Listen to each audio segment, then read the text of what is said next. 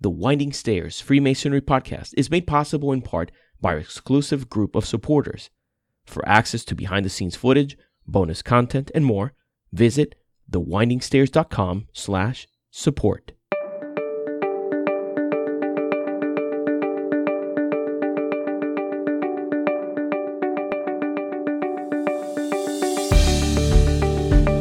You have arrived at The Winding Stairs, a program dedicated to Masonic education and the practical side of Freemasonry. I am your host, Juan Sepulveda, professional artist and master mason.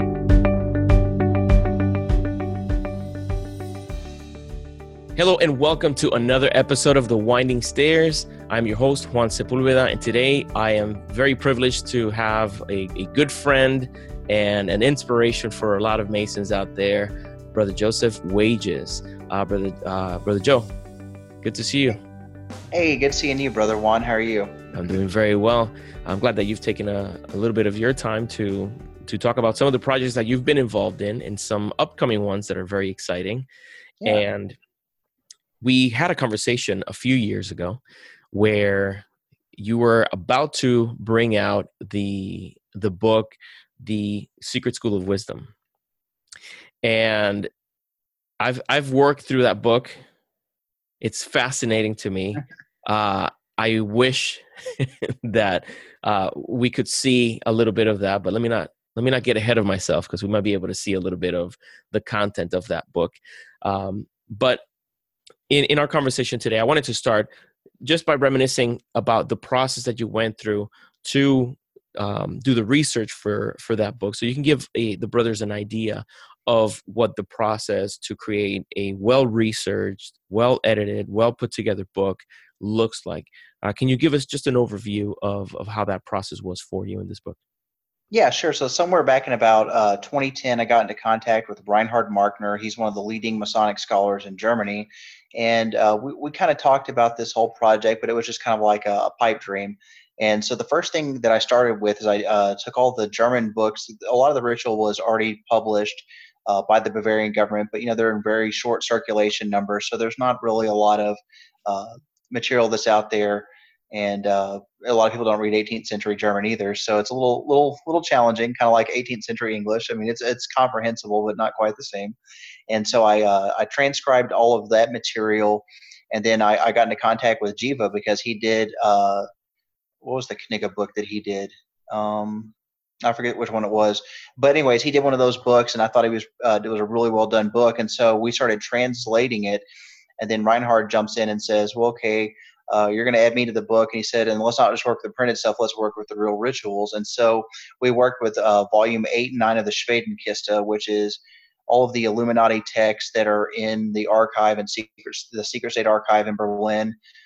It's a massive, like 20,000 page collection. So each volume's got about 1,000 pages, but we worked out of 8 and 9, and we there's multiple variants of every ritual in there. Some of them the early stuff, some of the later stuff. And so we started with what was printed, what was said about them, right? And then we went and we checked it versus the stuff in archive and made corrections. And we found out that really there were a lot of corruptions in the text that were printed, but also from manuscript to manuscript. And when you compare all three sources and do what's called textual criticism, and you go back and forth, and you can kind of work out what the original text probably said, you can take the corruption out of it.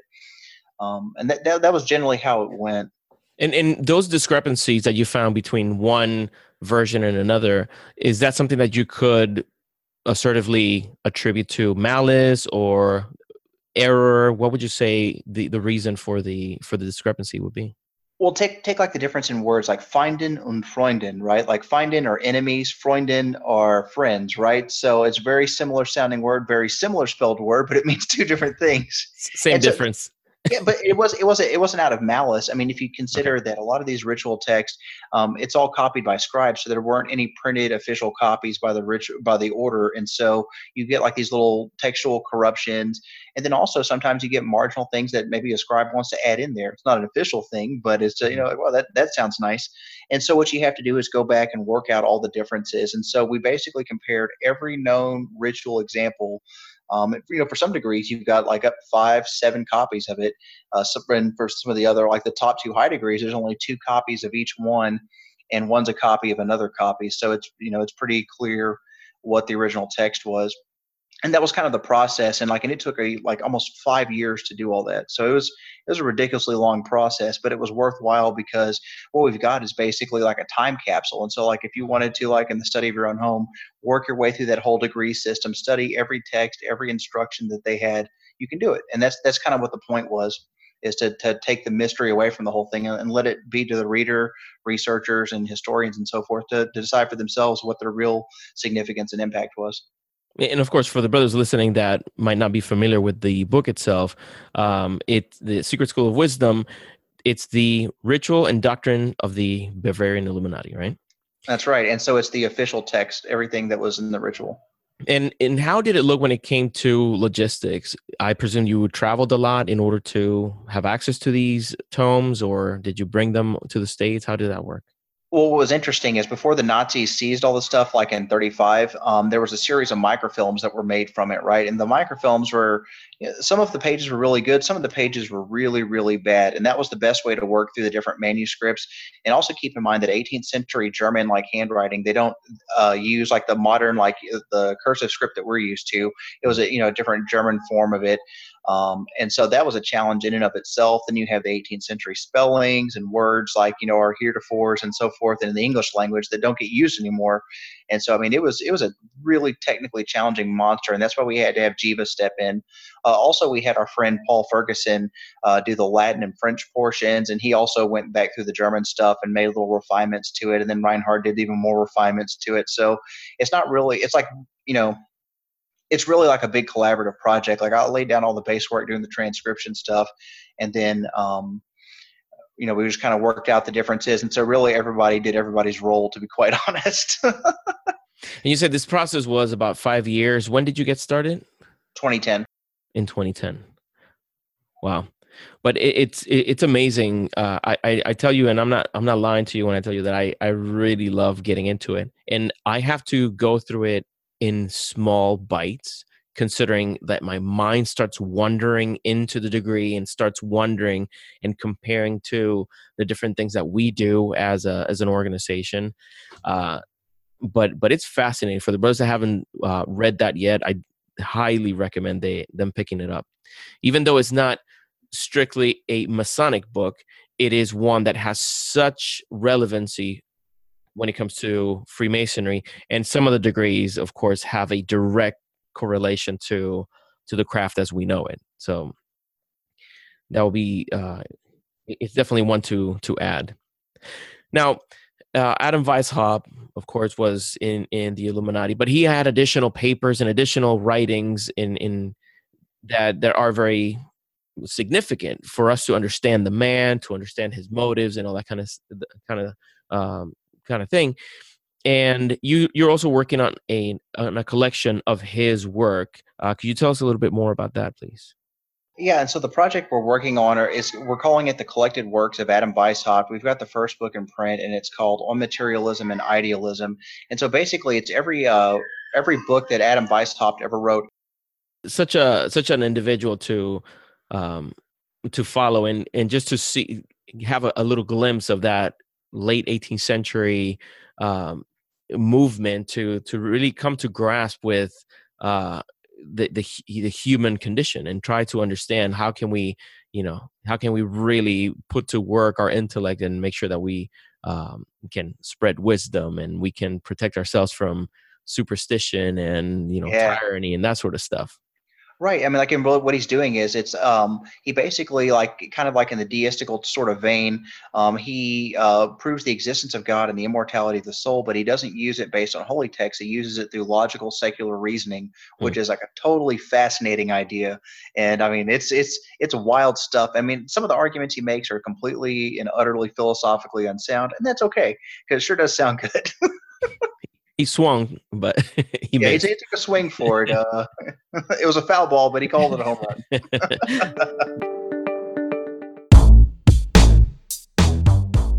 This program is made possible in part by FreemasonryArt.com, an online store of products made by Masons for Masons.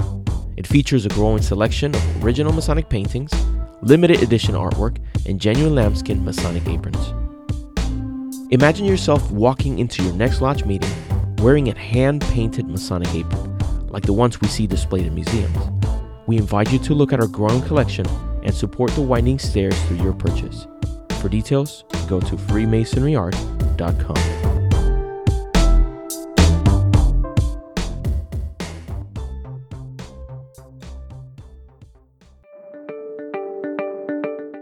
So recently we've been seeing the teaser trailers and the film trailers for an upcoming film in which you've been heavily involved. And it's another production by Brother Johnny Royal. This is the brother that brought us 33 and Beyond, which was an amazing film. It was very well put together.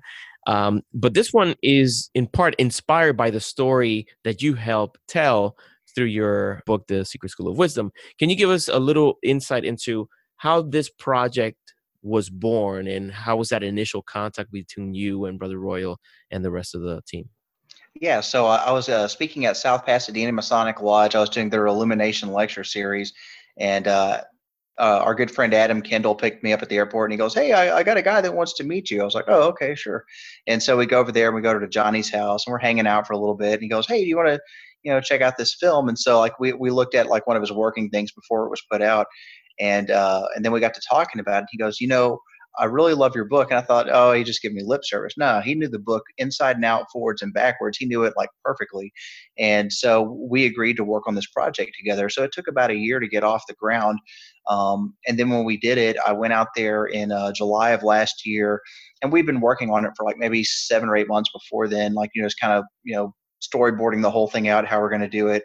And so we went out there in July, shot the whole thing. And what's neat is I'm not only in the film, but I've get an executive producer credit because what we're telling in the story is like it's the story of the Illuminati themselves, like, and it's the only like accurate documentary that's probably ever been made on them, and it tells like the whole story. And the part that's neat to me, but mainly because I'm an 18th century Masonic ritual nerd and pretty much a big fan of the Illuminati, is that we recreated all of the Illuminati rituals in period clothing. I mean, it's pretty much full form stuff. Like even the Masonic portions. Now we don't use any words or anything like that, but we show like what the motions are and that kind of thing.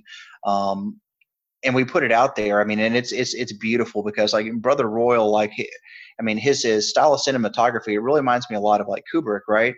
And so it's some really sexy shots, and it's like real nice eye candy.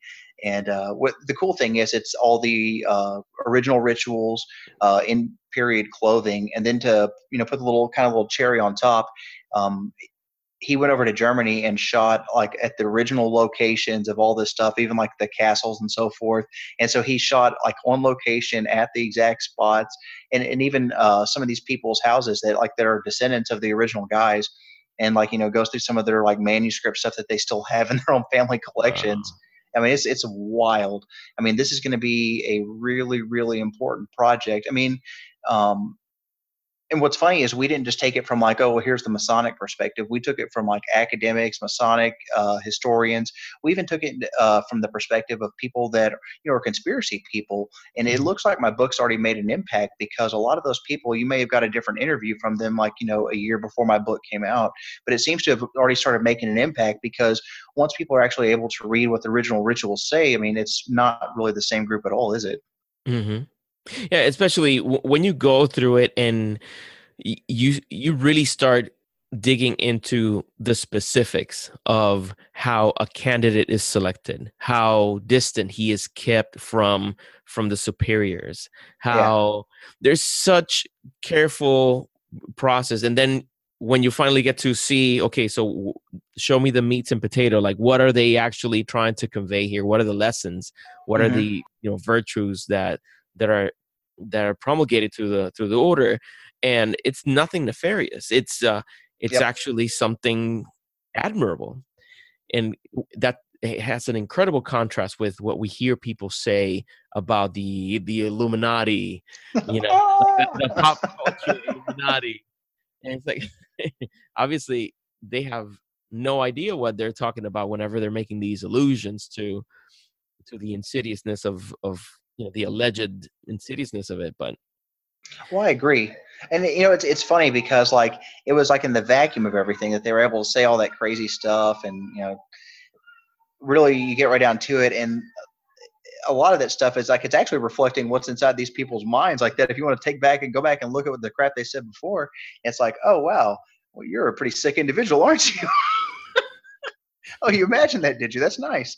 Because you go and compare it to the real thing, and like it's night and day different. And what to me, like you were saying about like the distance and stuff that kept people at, I think that's one of the things that added value to the system, right? Because a lot of the things they're conveying are like pretty common philosophical ideas, universal truths, right? But you do it under the veil of secrecy and like and through like an initiatic method like that. And what it is it makes them retain all those things, and that's really what the point of all that stuff was. So the point of ceremony and the initiatic process really is to add value to something that would, because think about it, like you get out of what you put into something. So like if you put very little into it, and like, and we're me and you were just talking about these things, people are not going to place very high value on it, but you make them go through a process and make it deliberate, and that's what adds value to the system itself, and it makes you like hang to those lessons, and it burns them into your mind. Yep, absolutely, and there's a great parallel there with masonry, Mm-hmm. where I could tell you all the different lessons of that masonry conveys by just sitting with you over a whiskey, and I'll tell you what it's all about, or at least what everything I've been exposed to, and tomorrow you wake up and you're the same guy. You might not have any additional passion for circumscribing your desires or anything of the sort. But when you actually go through the ritual and you're actually a part of this morality play, if you will, Mm-hmm. then it is something you will never forget. That's And right. then the effectiveness of the use of symbols then becomes very apparent. All you need to do is to see the symbols, and you remember where you were and how you were and everything that was going through your mind whenever you were first exposed to those symbols. So I absolutely love it. I cannot wait to see the film. I think this is going to be exciting, um, because it's not just a fabrication of someone's creative whim. Here we're talking about some well-researched, well-documented order, and it's presented in a picturesque, artistic way that is still true to the origin. So I'm glad that the two of you partner up. I'm sure there's other people involved in the film, because this is films are a big machinery. But Yeah, it's you'll get to see Reinhardt in there too. So if you guys have never seen Reinhardt, he's interviewed in the film. I mean, nice. really, it's like all the American experts, German experts, conspiracy people. I mean, like it's a good mix, and you get a lot of diversity. But what the one thing that's neat about it is the way we tell the story is because we shoot it with a different imagery, but it's the narration of the people actually telling the story, and then piecing it all together. I mean, it's fantastic. I'm really excited for you guys to see this. That's outstanding. And you said you filmed was it in California? Yeah, we shot all the ritual stuff at South Pass. Okay. If I don't know if you've ever been there before, but it's a fantastic lodge. I have not. Oh, you got to go. Yeah. I'm sure I'll find my way there Yeah, eventually. and a big thanks to Dago Rodriguez. He let us do all the stuff over there. He was I don't know if he's still worshipful master, but he was at the time. And yeah, big props to him, because he was not only he's also got credit in the film too, because he's into movies also. I forget what his credit is, but whatever it is, he did a great job. That's excellent. Yeah, he's a great brother. Um, so we alluded to the fact that you're working on the collected works of Adam Weishaupt, Mm-hmm. and this is a project that will take you longer than any other project you've ever been Yep. involved. You're projecting how many tomes in this particular collection? Well, there's going to be 24, and the way that it's going to work is we're doing bilingual editions, so it'll be English, German, and also French German, and so that way we can except for unfortunately for Spanish, but someone can come back later and do that. But so we're putting it out there, so we got the widest possible impact, and mainly it's going to be probably European people reading these, and also Americans too. So we wanted to get all the three main European languages covered. And so we're doing 24 volumes, every book he ever wrote ever. it's a really fascinating project. We're up to book 5 right now that we've got completed, but we've only got book 1 into print, and we're like plagued by like the eternal shopping cart gremlins. I don't know what it is, but like when we try to link our bank account to the thing like that, it won't process orders. So it's got to be the curse of the Illuminati. That's what Has it to is. be. You've digged too deep. You brought Yeah, this up on yourself. that's what I'm saying. I think Amazon's now sold more copies than I personally have, so it's awesome. Yeah, that's usually how that works. Yep. Uh, but I'm very excited about all these projects. I thank you for really putting together the quality of work that you put. And I finally had a chance to meet you in person down at Boynton Beach, Yeah. Boynton Lodge. And for the brothers that are not familiar, Boynton Lodge puts together a great Masonic education program. And it's almost every month or every other month, there is an author or a researcher or something that he comes down to the lodge and spends pretty much the entire day sharing knowledge with the brethren that make it down there. And Yeah, I when think I saw, did I do like I did like 3 lectures in a row, didn't I? you did, yeah, you had two in the morning, 2 or 3 in the morning, and Uh-huh. then 2 in the afternoon. Yeah, it was like the Hail Mary. I was like, I don't think I've ever talked that long before, but it didn't stop me. But everyone was on the edge of their seats. You revealed a lot of things there that will be part of the upcoming books that you have. And for the brothers that haven't checked these out, of course they have to check them out. But if they get an opportunity to hear you in person, I think they definitely should. Yeah. You were very generous with your time. And another thing that I was very grateful for is how open you were to answering questions about the different things you were talking about.